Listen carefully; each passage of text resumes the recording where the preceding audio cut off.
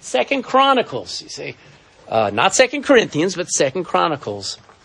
So you'll find 1st, 2nd Samuel, 1st, 2nd Kings, and 1st, 2nd Chronicles. They're all right after each other in the Old Testament before Psalms.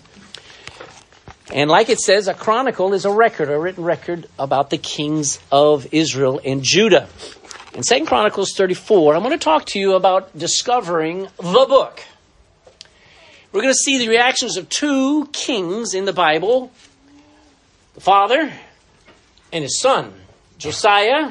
We're going to look at him first, and we're going to look at the reaction of Jehoiakim, both their reactions to the Bible. We're going to see that in 2nd Chronicles chapter 34, once I get there myself. So why don't we pray, and pray with me, would you, that this would be a blessing and a help to somebody, especially to a lot of somebodies, so that we discover, maybe rediscover, the book of books, the Bible. Father, I thank you for the opportunity to open your word.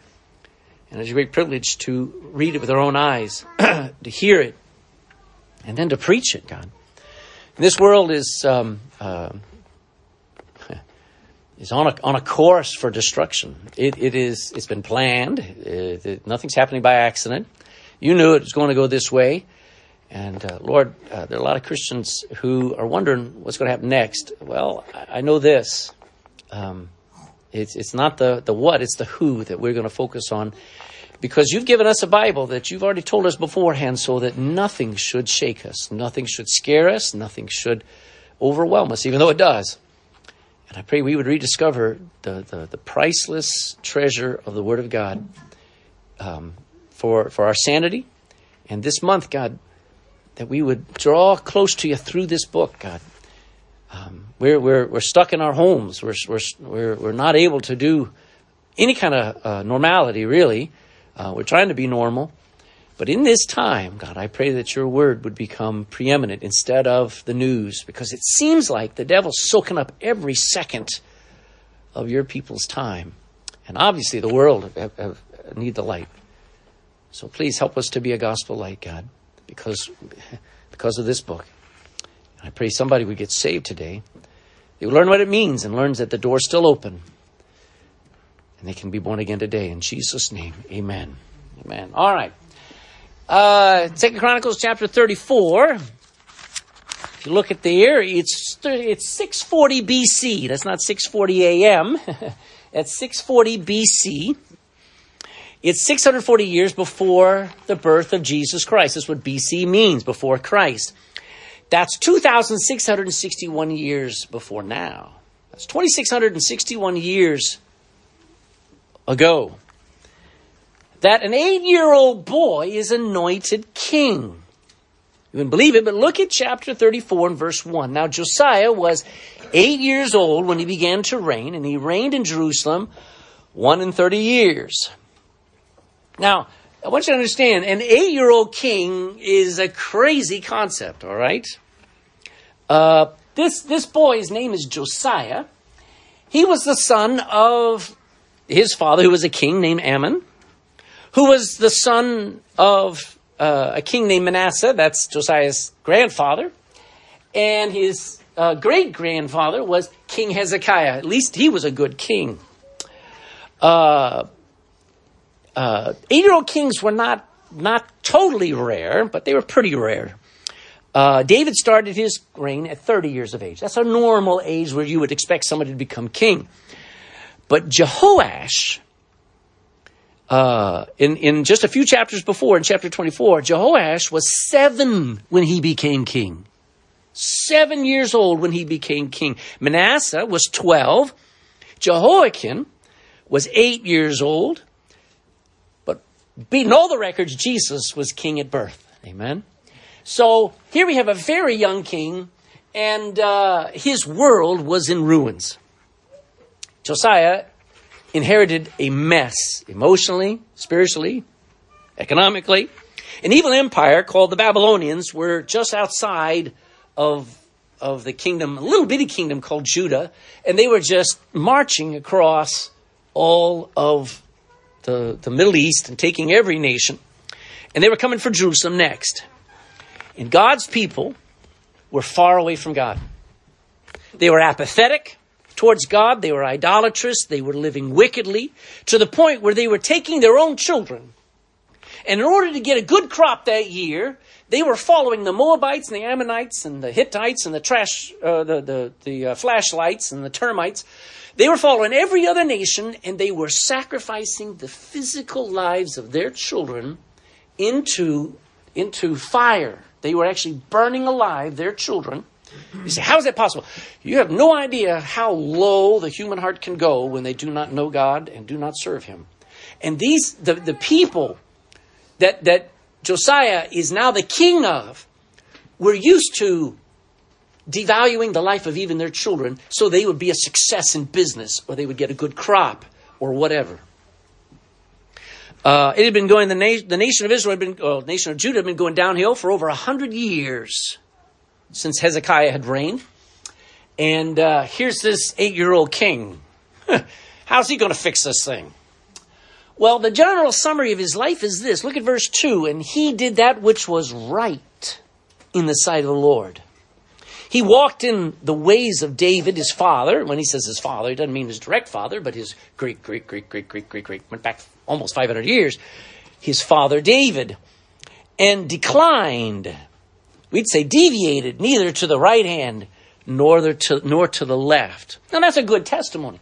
Here, he did things that were right in God's eyes, and that's a good thing.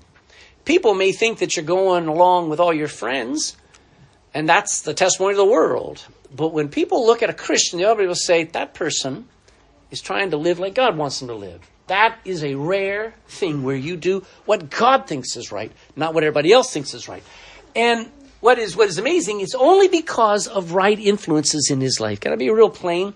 Most of us parents, when a child was born, we thought they came, all we had to do was wind them up, feed them, change their nappy, and they'll turn out fine.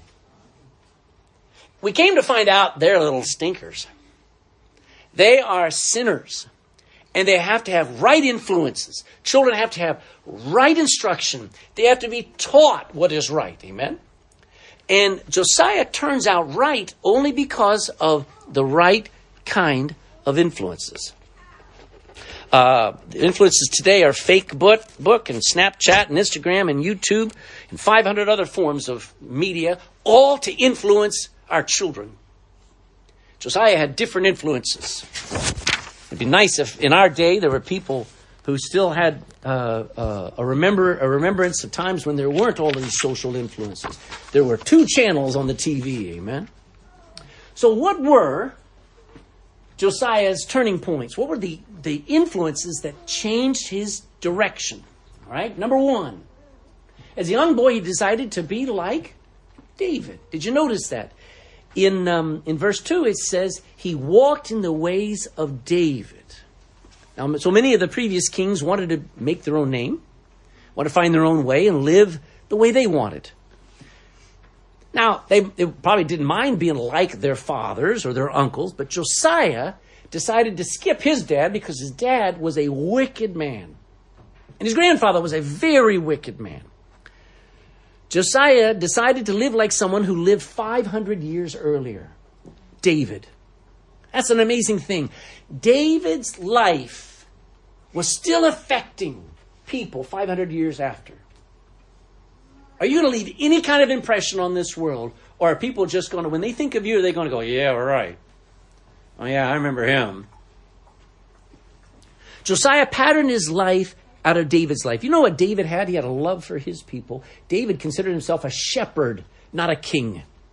And he was willing to sacrifice his life when his people's lives were at risk. Even when he had brought God's judgment, he said, take my life, not your sheep.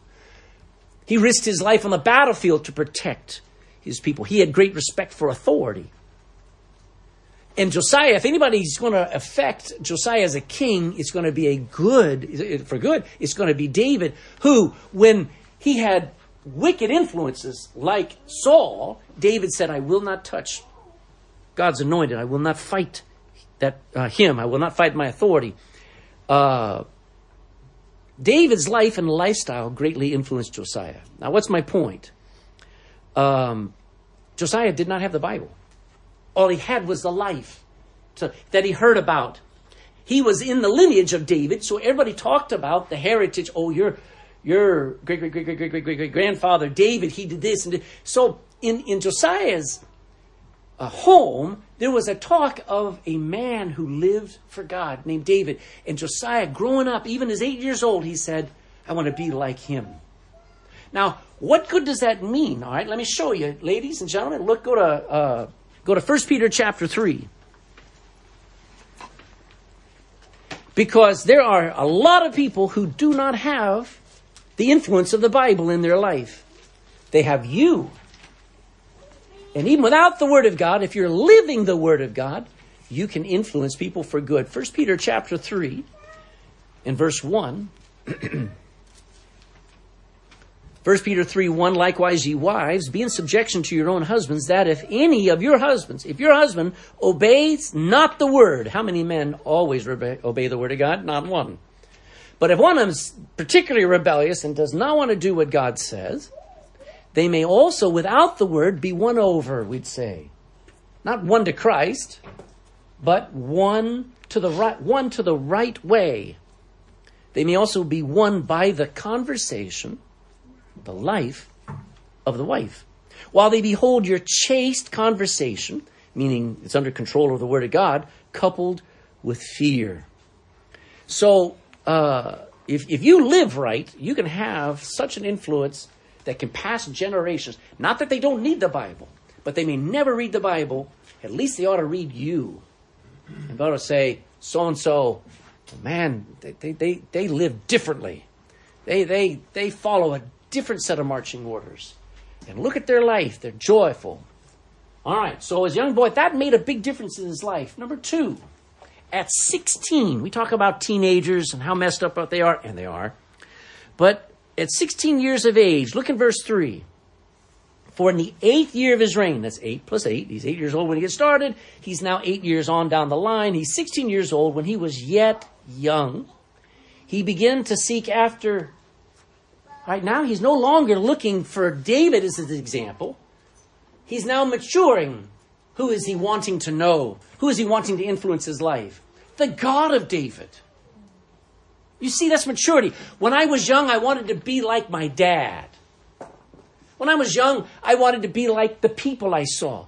And when I got saved, I wanted to be like missionaries that I read about. I wanted to be like my preacher. I wanted to be like people. But after a little while, I realized they were nothing.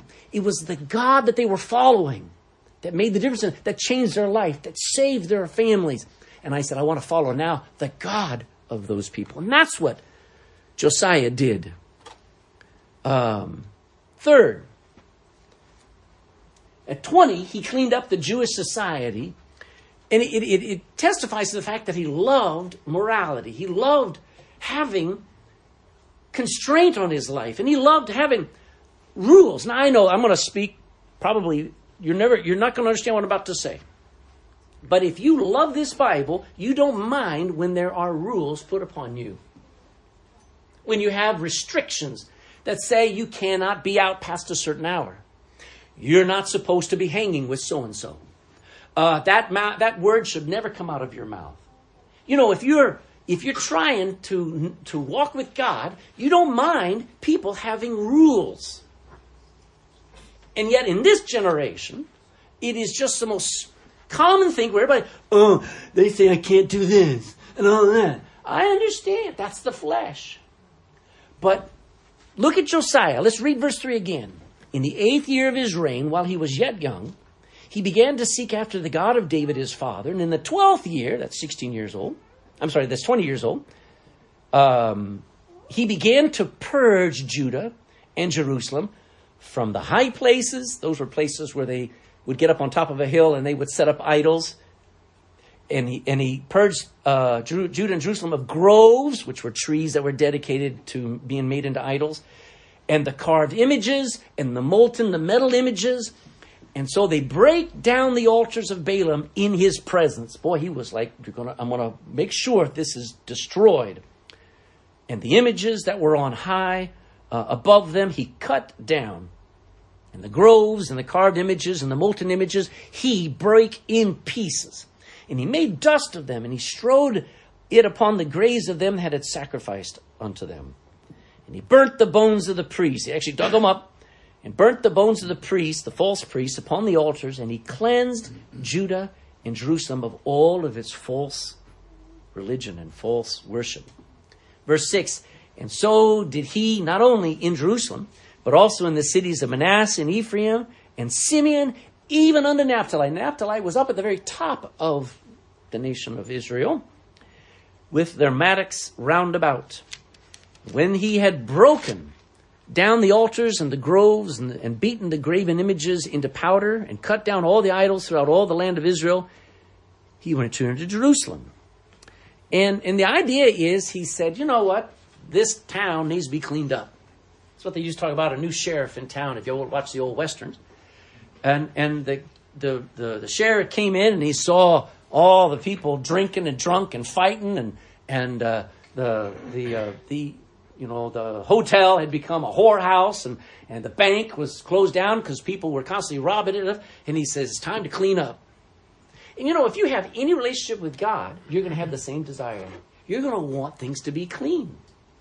You're going to want the environment and society not to continue to disintegrate. And so it ought to break our hearts as we watch our society fall apart, shouldn't it? And if you have a home where every year it just gets more and more wicked, the stuff coming off the TV, the filth coming into your house, I don't know, if you got family members and people coming in and the language coming on, it ought to grieve you and say, I got to stop this. We got to clean this up. That's a Christian. Now, it needs to understand here that just making laws and putting limits on people never changes them, does it? It makes for a safe society. Aren't you glad they have speed limits on the road? Speed limits are laws that make driving safe. Aren't you glad that we all know we drive on the correct side, on the left side? Amen? If we didn't have that law, that rule, we'd be killing each other by accident every time we got on the road. So, but making laws don't change hearts. Something else has to be added to Josiah's life and to the life of God's people. So God gives Josiah the answer to the ruin that's on the inside. He's trying to clean up the outside, but there's something wrong on the inside, and God gives him the most important influence of all. Now look at verse 8. Here, you're going to see the discovery of the book. And I'm using that emphasis on the word the for a reason. It was time for them to now repair the temple and clean it up. Verse 8. Now in the 18th year of his reign, he's 26 years old. In the 18th year of his reign, when he had purged the land and the house, he sent Shaphan the son of Azaliah, and Maaseiah, the governor of the city, and Joah, the son of Joahaz, the recorder, to repair the house of the Lord his God. When they came to Hilkiah, the high priest, they delivered the money that was brought into the house of God, which the Levites that kept the doors had gathered of the hand of Manasseh and Ephraim and all the remnant of Israel and all Judah and Benjamin, and they returned to Jerusalem. They took up an offering of all of the people all over the area. And they put it in the hand of the workmen, we'd say builders, that had the oversight of the house of the Lord. And they gave it to the workmen that wrought in the house of the Lord to repair and amend the house. So it'd be like having a couple of dozen Erics. Just here, we're going to get this all fixed up. Verse 11, it says, even to the artificers, which is a craftsman, and to the builders gave they it, to buy hewn stone and timber for couplings, and to floor the houses, which, I'll underline these words, the kings of Judah before had destroyed. So the previous kings had just let floors rot, and it had destroyed the inside of the temple. Verse 12, and the men did the work faithfully. And the overseers of them were Jahath and Obadiah, the Levites, and the son of Merari, and Zechariah and Meshullam of the sons of the Kohathites, to set it forward, to keep it going, and other of the Levites, all that could skill of instruments of even what? So it's kind of funny. when we're doing some projects over here, you know what's nice to have in the background? Good music. And people are still that way. I mean, sometimes on the job, you're allowed to have music playing in the background. Well, what was going on while there were Levites out there singing. Praise to God. That's a good thing. So there was joy there. They were repairing that temple. Down to verse 13. And they were over the bearers of burdens and were overseers of all that wrought the work in the manner of the service. And the Levites there were scribes and officers and porters. So everybody's involved. Important people are involved. Everything seems so fine. They're just rebuilding the temple. Josiah has no idea what's going to happen next. He's not looking for anything. He thinks, I've done my best. What else is there? And God will always show you. Can I be honest with you? You think, I've got my morality right. I've got my life right. I've got my family right. And then you get into church and you sit down or you're reading your Bible and the Lord will say, there's something more.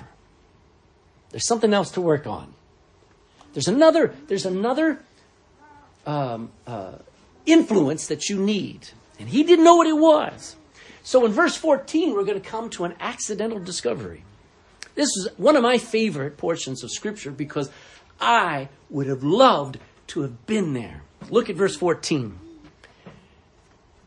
And when they brought out the money that was brought into the house of the Lord, Hilkiah the priest found a book of the law of the Lord given by Moses. Now, a book was accidentally found. Right amongst all the rubbish and the dust. It'd be like going through your attic. Now, I don't know if you have an attic like mine, where it's just got stuff shoved into that hole there, okay? How often do you go through all the stuff you have in your attic? And the longer you go along, and the more kids and grandkids you have, the more stuff is in the attic. So one day you sit down with your grandson or your great-grandson, and you start opening boxes. You go, wow, look at this. I haven't seen this in 50 years. That's what's about to happen here. The last time anybody had tended to and maintained the temple was well over 50 years earlier, and they were only using it for false worship of false gods. And yet here's somebody finding a book, and it's in the form of some old scrolls. But it wasn't just any book. It was called the book. We call it the Bible. In Greek, it's called ha biblios. So when you pick up your Bible and it says Holy Bible, it actually means the Holy Book. That's what Bible means. And it comes from this phrase in the Old Testament, the book of the law. Ha biblios. I'll show you something. Let's go to Deuteronomy 31. Go back to the left. We'll come back here after two scriptures. Deuteronomy 31. The last chapter of Deuteronomy 31. After Moses had written Genesis, Exodus, Leviticus, Numbers, Deuteronomy, look what God says about this book. Now, I want you to understand, when they thought of a book, they did not think of a bound book like this. This had not been invented yet. The kind of book that they had was actually in parts. They were called scrolls, and they were rather large. And so, but they still called all of those scrolls, because they all were one label. All those scrolls were called the book of the law. Look at Deuteronomy 31 in verse 26. And verse 26, take this book of the law and put it in the side of the ark of the covenant of the Lord your God, that it may be there for a witness against thee, against Israel. And he says, keep the law in the temple. Keep it there. Make copies from it, yes, but it's called the book of the law. Go to Joshua, just a few pages to the right. Joshua chapter 1 and verse 8. This will be one of our memory verses this year. Look what God tells Joshua after Moses is dead. God tells Joshua, don't worry, don't look to Moses anymore. Get you a book. And he says this, verse 8, this book of the law. And he's not talking to just one book. He's talking to Genesis, talking about Genesis, Exodus, Leviticus, Numbers, Deuteronomy. This book of the law shall not depart of thy mouth. It needs to always be what comes out of your mouth. But thou shalt meditate, and he shall always be in your mind, therein day and night, that thou mayest observe to do. It needs to be in all of your actions, according to all that is written therein. For then thou shalt make thy way prosperous, and then thou shalt have good success. This book of the law. Now, it may not impress you, but I want you to get the idea. I want you to get the reality of what they just found. They found what Moses had penned 1,000 years earlier. They had heard of the Bible. They had heard stories from the law, but they had not, in years, nobody had ever read the scriptures with their own eyes. So here, right in all that rubbish, was some forgotten corner, was the very words of God. Now this is actually a picture of what they found in the Qumran caves there outside of Israel, in what's called the Dead Sea area. They were in some caves on a hillside, on a mountain side, called the Dead Sea Scrolls. Up until these scrolls were found, just back there in 1948, until these Dead Sea Scrolls were found, all the Old Testament books, the oldest ones that were in existence, were only from about 1000 AD. So you had Old Testament talking about things before Christ, but the oldest copy of the Old Testament was only 1,000 years ago. It's because of a lot of persecution. The Jews were constantly being chased around and their copies were always being burned, but that's another story. Then they opened up these scrolls very carefully, and these scrolls dated back 1,100 more years. They went back now another 1,000 years, and it showed that the copies they had were exactly like they were from 100 BC. Now that may not mean not much to you, but it proves that your Bible has been preserved by God. So when they find these old books, it is a great thing. And when somebody says, well, that Bible is not translated right, they have no idea what they're talking about. The Old Testament Hebrew and the Greek that came to us in our King James Bible is right. It is right. Anyway, it was an accidental discovery. Even though the Dead Sea Scrolls were accidentally discovered by some nomads who were sitting there feeding goats, and he looked in a hole and he saw some clay jars that had been there for 1,000 years. He opened them up and there were these documents, these scrolls that had not been touched for 1,100 years. So, a little more. Look in verse 15. Now you go back to 2 Chronicles 34. You'd think everybody would be freaking out, running around, wow, wow, wow, wow. But not everybody did, especially the high priest. Now, if you have a high priest in the Old Testament Jewish religion, he's supposed to be the most spiritual man there. But I found the people who have the highest, what do you want to say, their title doesn't mean they have the highest level of spirituality. This high priest was not really impressed. Look at verse 15. Hilkiah, so they said they found this, a book of the law, verse 15, and Hilkiah answered and said to Shaphan the scribe, I have found the book of the law in the house of the Lord. And Hilkiah delivered the book to Shaphan. Now Shaphan's a scribe. He's kind of historian, all right? So if I were Hilkiah, I'd be saying, I'm taking a break from the work. I'm going to go sit down. I have never read with my own eyes what God, I have heard, I have learned, bits and pieces have been passed down to me, but I have now what God said, but instead he just hands it to someone else. Oh, here's the Bible.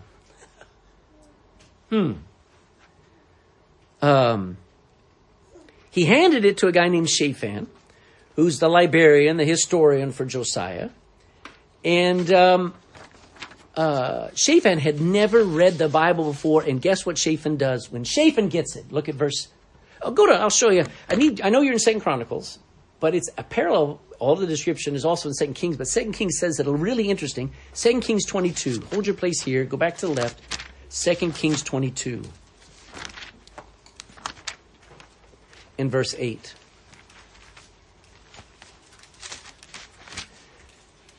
Second Kings 22:8 adds one little phrase that is not in 2 Chronicles, and I want you to see it here. 2 Kings 22 and verse 8. And Hilkiah the high priest, all the same thing, said unto Shaphan the scribe, I have found the book of the law in the house of the Lord. And Hilkiah gave the book to Shaphan, and he did what? And he read it. What's my focus this month? Read the Bible. Read the Word of God. Shaphan reads it. Shaphan just sat down right in the middle of all that work going on around the temple, and he read it from start to finish. All the priests, for all of his life, had only just mentioned portions of Scripture, bits and pieces. The people had become used to only hearing what the priest felt like telling them. And for over 100 years, no one had actually read anything in the Bible from start to finish. And wasn't that the same in Europe for 1,000 years? Where priests stood up and they told little Bible stories. And they told what they wanted to say to the people, but the people never read the Bible themselves. And it's called the Dark Ages for a reason. Because people were kept from the Word of God. The Bible had basically been banned and put out of the way, and nobody had access to it. And Shaphan here is somebody who sat down, just like when the Reformers brought the Bible into Europe and put it into the hands of the commoner all over Europe. It started the Reformation. And it deeply affected him. And Shaphan didn't just say, oh, here, you read it next. No, it burned. It motivated him to get it all the way to the top, get it to the king. So the king has to hear. Look at back in 2 Chronicles 34 in verse 16.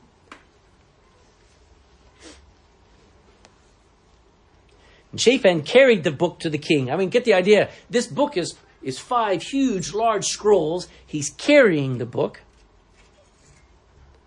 Looking for my to the king, and he brought the king word back again. Watch what he says. All that was committed to thy servant, they're busy doing it. And they've gathered together the money that was found in the house of the Lord, and have delivered unto the hand of the overseers and to the hand of the workmen. Then Shaphan the scribe told the king, saying, by the way, Hilkiah the high priest hath given me a book, and he didn't call it. Did he say the book of the law? Did he say that? Did he say, I found the Old Testament, I found the Bible? Did he say it? No, he said, I found a book. And it says this, and Shaphan read it before the king. The first thing I want you to notice, this is his second time reading the Bible, the Old Testament, Genesis, Exodus, Leviticus, Numbers, Deuteronomy. He loves the Bible enough, he says, we found this book. I'm going to read it to you. And he's getting to read it all over again. And that's when Shaphan began to read out loud, in the beginning, God created the heaven and the earth. And the earth was without form and void, and darkness was upon the face of the deep. And the Spirit of God moved upon the face of the waters. And God said, let there be light. And there was light. And God saw the light, that it was good. And God divided the light from the darkness. And God called the light day. The darkness he called night. And the evening and the morning were the first day. And if you know anything about Bible reading, it takes 3.5 hours to read all of the book of Genesis. If you just read it out loud, normal speed. So for the next 3.5 hours, he heard Genesis read. Then he heard him go on and he read, now these are the names of the children of Israel, which came into Egypt. Every man in his household came with Jacob. Reuben, Simeon, Levi, and Judah. Issachar, Zebulun, and Benjamin, Dan, and Naphtali, Gad, and Asher. And all the souls that came out of the loins of Jacob were 70 souls, for Joseph was in Egypt already. He read Exodus. And Exodus takes 3 hours to read through, start to finish, if you don't stop. Then he turned and he read another scroll that said, and the Lord called unto Moses and spake unto him out of the tabernacle of the congregation, saying, speak unto the children of Israel, and say unto them, if any man bring you an offering unto the Lord, ye shall bring your offering of the cattle, even of the herd and of the flock. If his offering be a burnt sacrifice of the herd, let him offer a male without blemish. He shall offer it of his own voluntary will at the door of the tabernacle of the congregation for the Lord. And he shall put his hand upon the head of the burnt offering, and it shall be accepted for him to make atonement for him. Shaphan read Leviticus. It takes 2 hours to read through the book of Leviticus. Then he started another scroll. And the Lord spake unto Moses in the wilderness of Sinai, in the tabernacle of the congregation, in the first day of the 2nd month, in the 2nd year after they were come out of the land of Egypt, saying, take ye the sum, number all of the congregation of the children of Israel after their families, by the house of their fathers, with the number of their names, every male by their polls. He read the book of Numbers. It takes 3 hours to read through the book of Numbers. And then he read the last book. These be the words which Moses spake unto all Israel on this side Jordan in the wilderness, in the plain over against the Red Sea, between Paran and Tophel and Laban and Hazeroth and Dizabah. These are 11 days' journey from Horeb by the way of Mount Seir unto Kadesh Barnea. And it came to pass in the 40th year, in the 11th month, in the first day of the month, that Moses spake unto the children of Israel, according to all that the Lord had given him in the commandments unto them. And he read Deuteronomy. 2 hours to read that start to finish. Now I want you to get an idea. Look at what it says. Verse 18. Then Shaphan the scribe told the king, saying Hilkiah the priest hath given me a book, and Shaphan read it before the king. Verse 19. And it came to pass when the king had heard the words of the law, he rent his clothes. It cut him to the heart. What's going on? You see, this was not like any normal book. Josiah took what was read out loud. He took it personally. You ever been into a conversation with somebody and you say something and you can see their face drops and you realize they just took what you said personally? You ever had that? Well, guess what? You should do that when you're reading the Bible. You should take it as directed right at you. And Josiah, when he hears the words of this book, he listens for 13 and a half hours to the reading of God's story through his people, the law from Genesis, from the start of time, all the way up until, and it describes everything that was coming upon them right now with all the judgment of God. And it affects him. I believe for Josiah to be that moved, he realized what he was hearing was not like any other book he had ever read or heard. That's why I still read a King James Bible. I got 26 different versions in my home. I've read most of them. A lot of them, I wasted a lot of time. I've read too many different books that just really just make you sick when you try to read it, because they talk like Joe Soaps. They talk like Oprah Winfrey. They talk like gutter talk. I want it to speak to my heart. I want and I expect the Bible to sound like God's book. Amen? This book being read, if somebody started reading to you and they expected you, they didn't tell you how long you're going to sit there and read it, how long would you put up with them just reading off the internet? How long would you put up with them just reading a page after page of their book they're currently reading? Not very long. But Josiah sits there for 13 and a half hours listening to this book that he's never heard start to finish before. It spoke to his heart and not just his head. You know why most people don't enjoy the Bible? Because they're trying to let it only speak to their head. And it doesn't. It's meant to attack and stab and break the heart. And when we're trying to read, we're trying to make sense of it all. Why is this? Who's that? And how come they're... All of those questions can be answered, but it is written to the heart. A woman in Africa was asked if she enjoyed reading her new Bible that she had just received in her language. She replied, "Sir, I'm not reading this book. This book is reading me." I thought that was very profound. You see, as Josiah heard the words of God being read to him, he heard God x-raying his life. He was trying to put together what's going on, following the story, following the commandments and all this stuff. But he found out that book was reading him. I'll show you a nice cross-reference. I better come back to it in a second. As he heard that law being read, he heard not only the good parts, not only the promises of God, but he heard the warnings of God. He heard the fierce judgment of God coming on his people. I'm just going to read a few scriptures. If you want, go to Leviticus chapter 26, because this is what got him. Leviticus 26 in verse 14.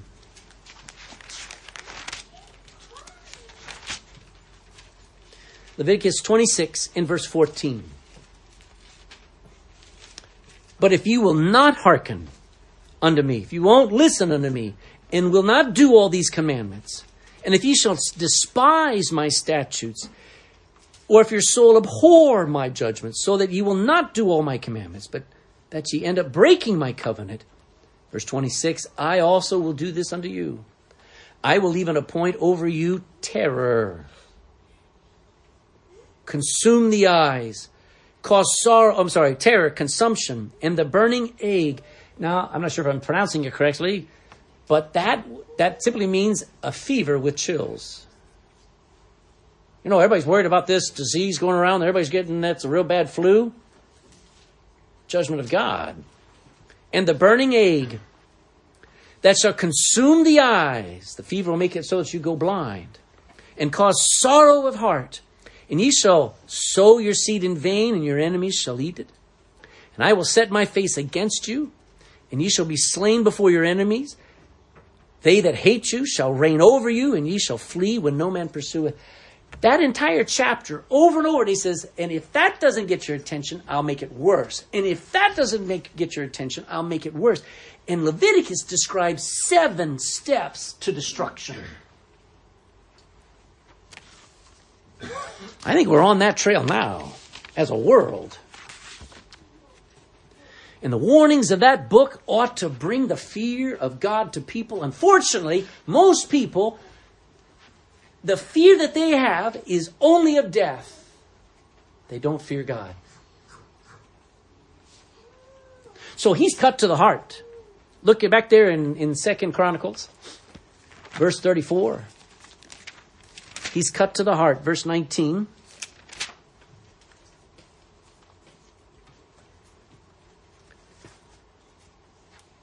And the Bible was written like a knife. All right? Look there in verse 19. And it came to pass, when the king had heard the words of the law, that he rent his clothes. I want you to understand, you just don't normally do that, okay? I mean, this is very expensive clothes. This is his identity. People, when they saw the king, I mean, he was royally clothed. And here he is, ripping it from its top down. He's exposing himself as a nobody. What's he doing? He's repenting. I'll talk about that in a second. But it cut him. It hurt him. Go to Hebrews. Hold your place here. We'll come back to it. But Hebrews chapter 4.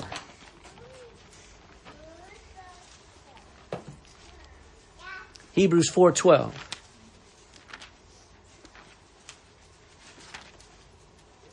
Hebrews 4:12 says this. For the word of God is quick and powerful and sharper than a pillow. Is that what it says? Now, I love the comfort of Scripture. The Bible does comfort us. The truth frees us, doesn't it? Releases us from all kinds of bondage. But the Bible is not written as a pillow. What was it written as? A sword, a two-edged sword. We call it a surgical knife. Look what it says. Sharper than any two-edged sword, piercing even to the dividing asunder of soul and spirit and of the joints and the marrow. What's he describing? It's like a butcher or a surgeon opening up a body and cutting around bones and marrow and joints and muscles and tissue, and able to do it with precision. Look, the Bible does it, but it does it of the soul and the spirit, and is a discerner.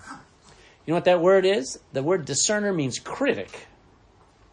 It is a discerner of the thoughts and the intentions of the heart. That Bible read Josiah, and Josiah said, he's got me. It's exactly what I'm like.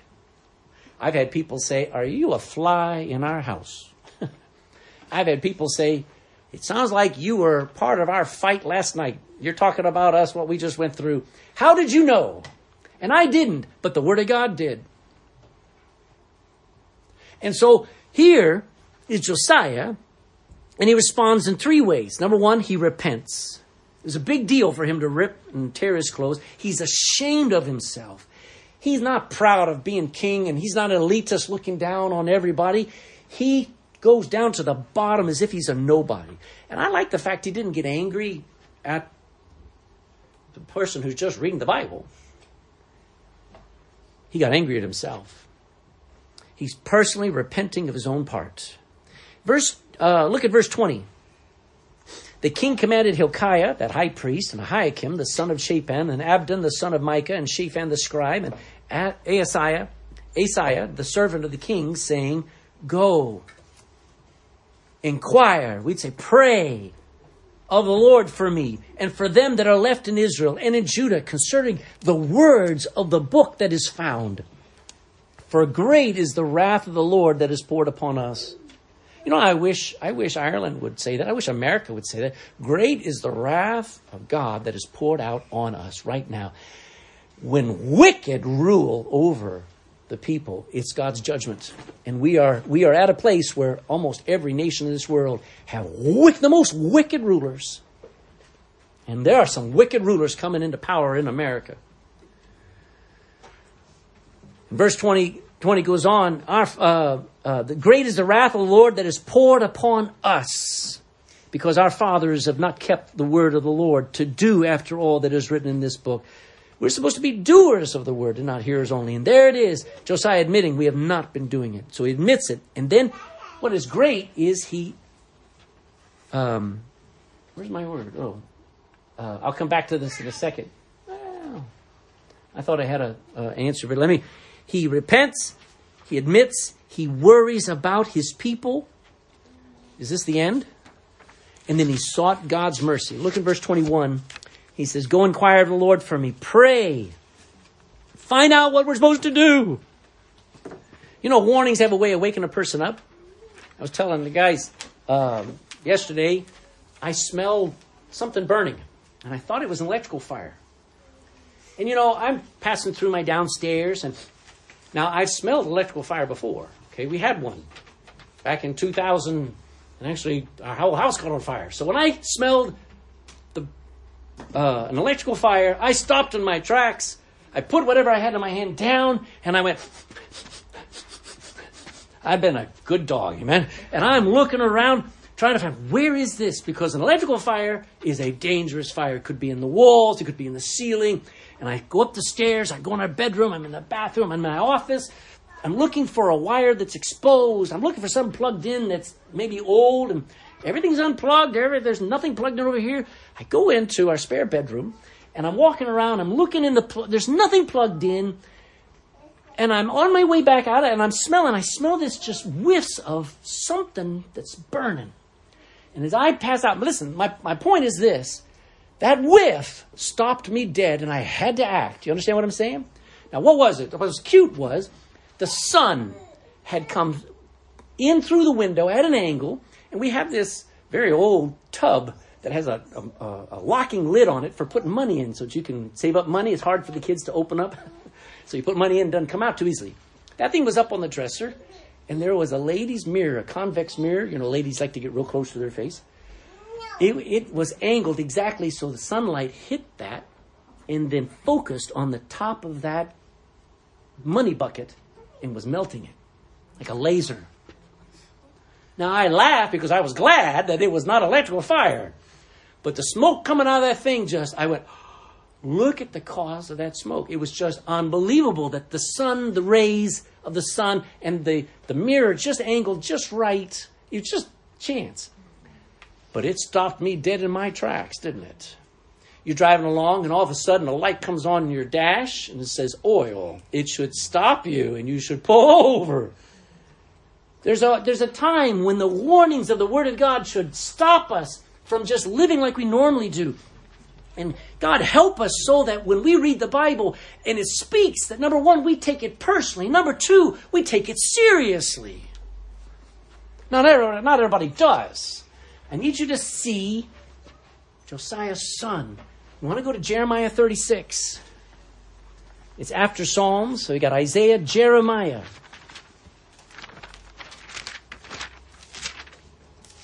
We'll make some conclusions in just a moment, but I have to show you these two. This is Josiah's son. Josiah was a man who was greatly influenced by the Word of God. But I'm going to show you, His son wasn't. There are two opposite reactions to the same words of warning. Jeremiah chapter 36, start in verse 1. Came to pass in the 4th year of Jehoiakim, the son of Josiah, the son of who?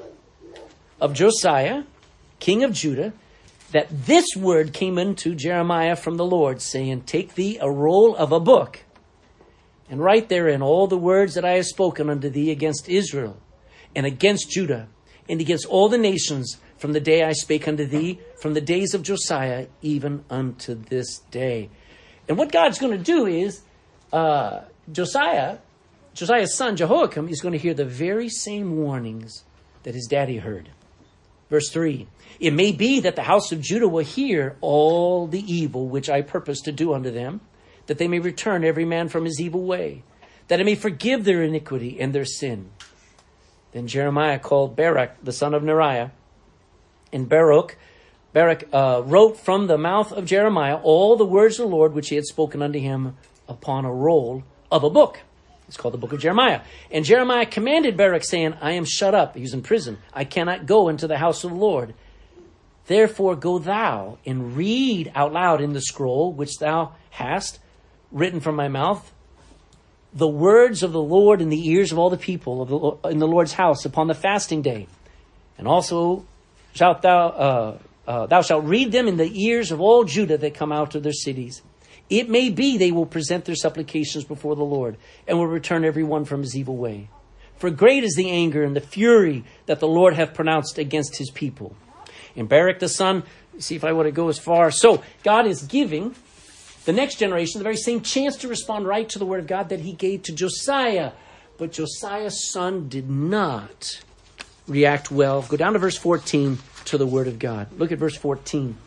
Therefore, all the princes sent Jehudi, the son of Nethaniah, the son of Shelemiah, the son of Cushai, unto Baruch, the guy who's got this scripture, saying, take in thine hand the roll wherein thou hast read in the ears of all the people. You've just been reading it to everybody, and we want you to come.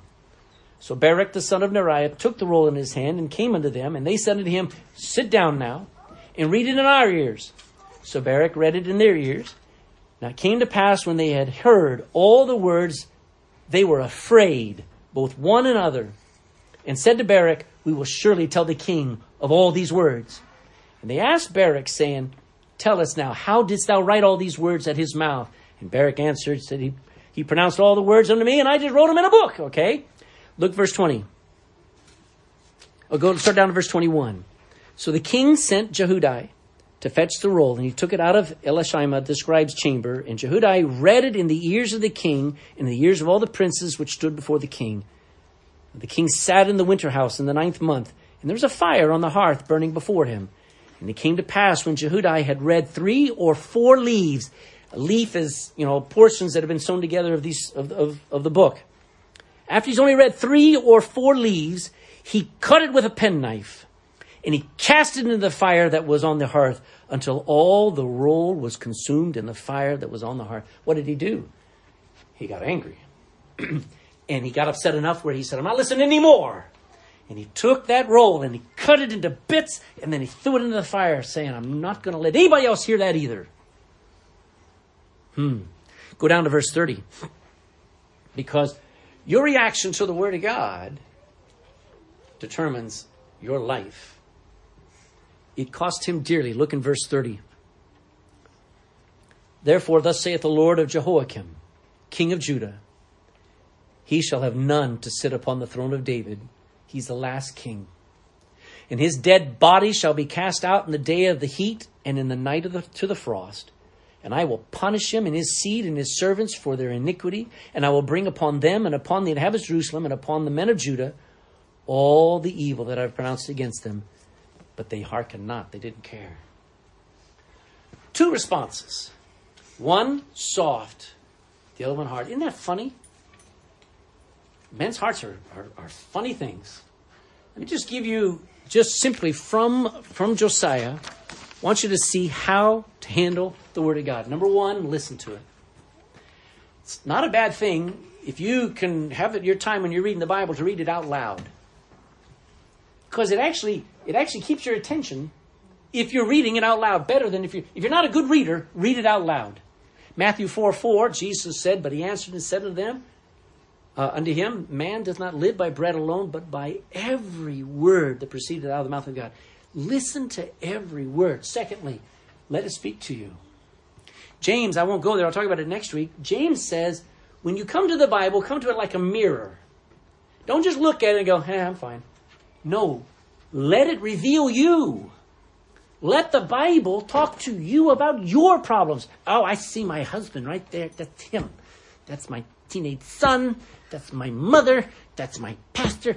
If you see everybody else but yourself, you're missing the purpose of the Bible. Let it speak to you about you. Third, take the commandments seriously. There are things that if it's a commandment, if it's a law, you have to do it. Amen? We don't take God's commandments, especially, we're in the New Testament. Well, the commandments don't apply to us. Oh, yes, they do.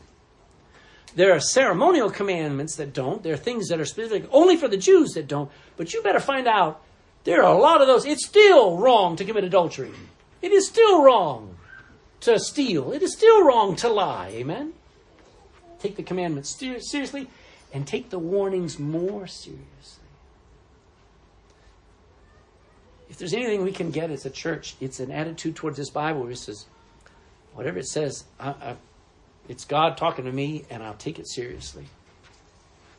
So react. Now, don't misunderstand me, but when you're reading the Bible, please go ahead and get angry. You say, I don't like that. Good. You're reacting. I'm sick and tired of Christians and people who just sit there. And there's no emotions. There's no reaction. You know what that is? Pride. It is, listen, if that thing upsets you, let it upset you. Get a reaction. A famous preacher once said, my job is to either make you mad or make you glad. Amen. We're supposed to have a reaction to the preaching of the Bible, to the reading of the Bible. React. When you're reading the Bible, get happy. Get excited. Get scared. Any emotion is better than none. Amen? Got a reaction out of some of you there. Repent. How do you read the Bible? Repent of whatever you discover you're doing wrong. You know, it's the only thing a sinner has to do. You believe the gospel, but you must repent. You're going to have to look at your life in the light of God's coming judgment and go, I'm in trouble. And if you do not come to God, if you want to negotiate with God, if you just want to kind of just, hey, God, I'll take salvation. It doesn't work that way. You come as a sinner on your way to hell, scared and beat and ruined and sorry that you even exist. And you come to God and he says, I'll take salvation. That's repentance. Repent. Now, you say, well, that's all I have. No. After you get saved, you're doing it for the rest of your life. You're always going to be coming to God saying, God, I'm sorry. I'm sorry I said that. I'm sorry I did that. God, I read how there should be no evil communication ever come out of my mouth. I'm sorry. So you're going to constantly be repenting. That's what the Bible should be doing to you, getting you to repent. And then lastly, seek to get close to the author of these words. We're going to talk about it next week, where Josiah says, I got to find out what God says. Is this the end of our nation? Sounds like we're under the judgment of God. And what he finds is mercy and forgiveness. I like that. God makes things serious so that we get close to him. And he says, you know what? Now that you've moved closer to me, I can help you. I can fix things. So by way of conclusion, our world is crumbling fast. I think you would agree with that. How are you going to be remembered? Is it possible that you were meant at this time? Dear Christian, you listen to me. Is it possible that you were meant at this time to make an impact? How are people going to remember you? Are you even going to try and do things that are right, or are you just going to go with the world? If you do things right, if you end up making wise decisions and making your life line up with the Word of God, it'll be because you have right influences in your life. Like godly examples. Your heroes ought to be Bible heroes. Your heroes ought to be people who live selflessly for the Word of God and for the preaching of the gospel and for the lost getting saved. Your heroes ought to be missionaries and preachers and Christians who sacrificed everything so that people would get saved, so our world would be turned upside down. Godly examples. a personal walk with God yourself. What Josiah decided was, I not only want to be like David, I want to be like David's God. I want to follow the God of David. Have a personal walk with God. I want to be like Jesus. Love morality, would you? Would you love that when people come out with good films that you can watch? Love that and encourage that and support that. Don't support all the filth of Hollywood. Get a book in your hand and in your heart. Get that book in your hand and then in your heart. Read your Bible every day. Sounds simple. Then do it. And you can respond rightly. How did he respond to it? He repented. He admitted, I'm part of the problem. He worried about his nation, about his home, and he sought God's mercy. You know, that'll get anybody right with God, and that'll get a church right with God. If we just let the Bible, if I have to motivate you, if I have to manipulate your thinking so that you feel like reading the Bible, then I'm losing the battle. It won't work.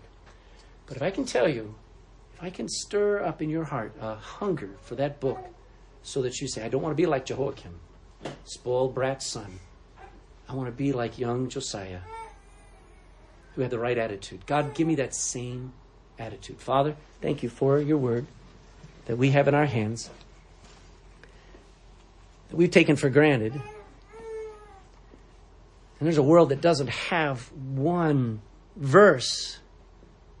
There are so many nations and peoples who are dying without any hope, without any truth. They look up at the stars and have no idea who made them. And here we are. We've got everything like Hilkiah the priest. The Bible doesn't mean anything to us, and we hand it off to someone else. Somebody who's never read the Bible would devour it. I remember when I got saved, I had to read it and read it and read it. I loved it. Couldn't get enough of it. Still can't. Lord, I pray that would be in every heart. This is a simple message. Read our Bible. Read our Bible. To know Him. To know the author. Lord, it's the Bible that makes a difference in a person's life. It's the Bible that makes a difference in a nation's life. I'm just not talking to people. I'm talking to Ireland. That if the Irish got the Word of God and got it into their homes and in their hearts, it would save our nation. Great preaching is only great if it's the Bible. Great church is only great if they're just preaching the Bible, if they're just ministering the Bible, if they're just getting it out.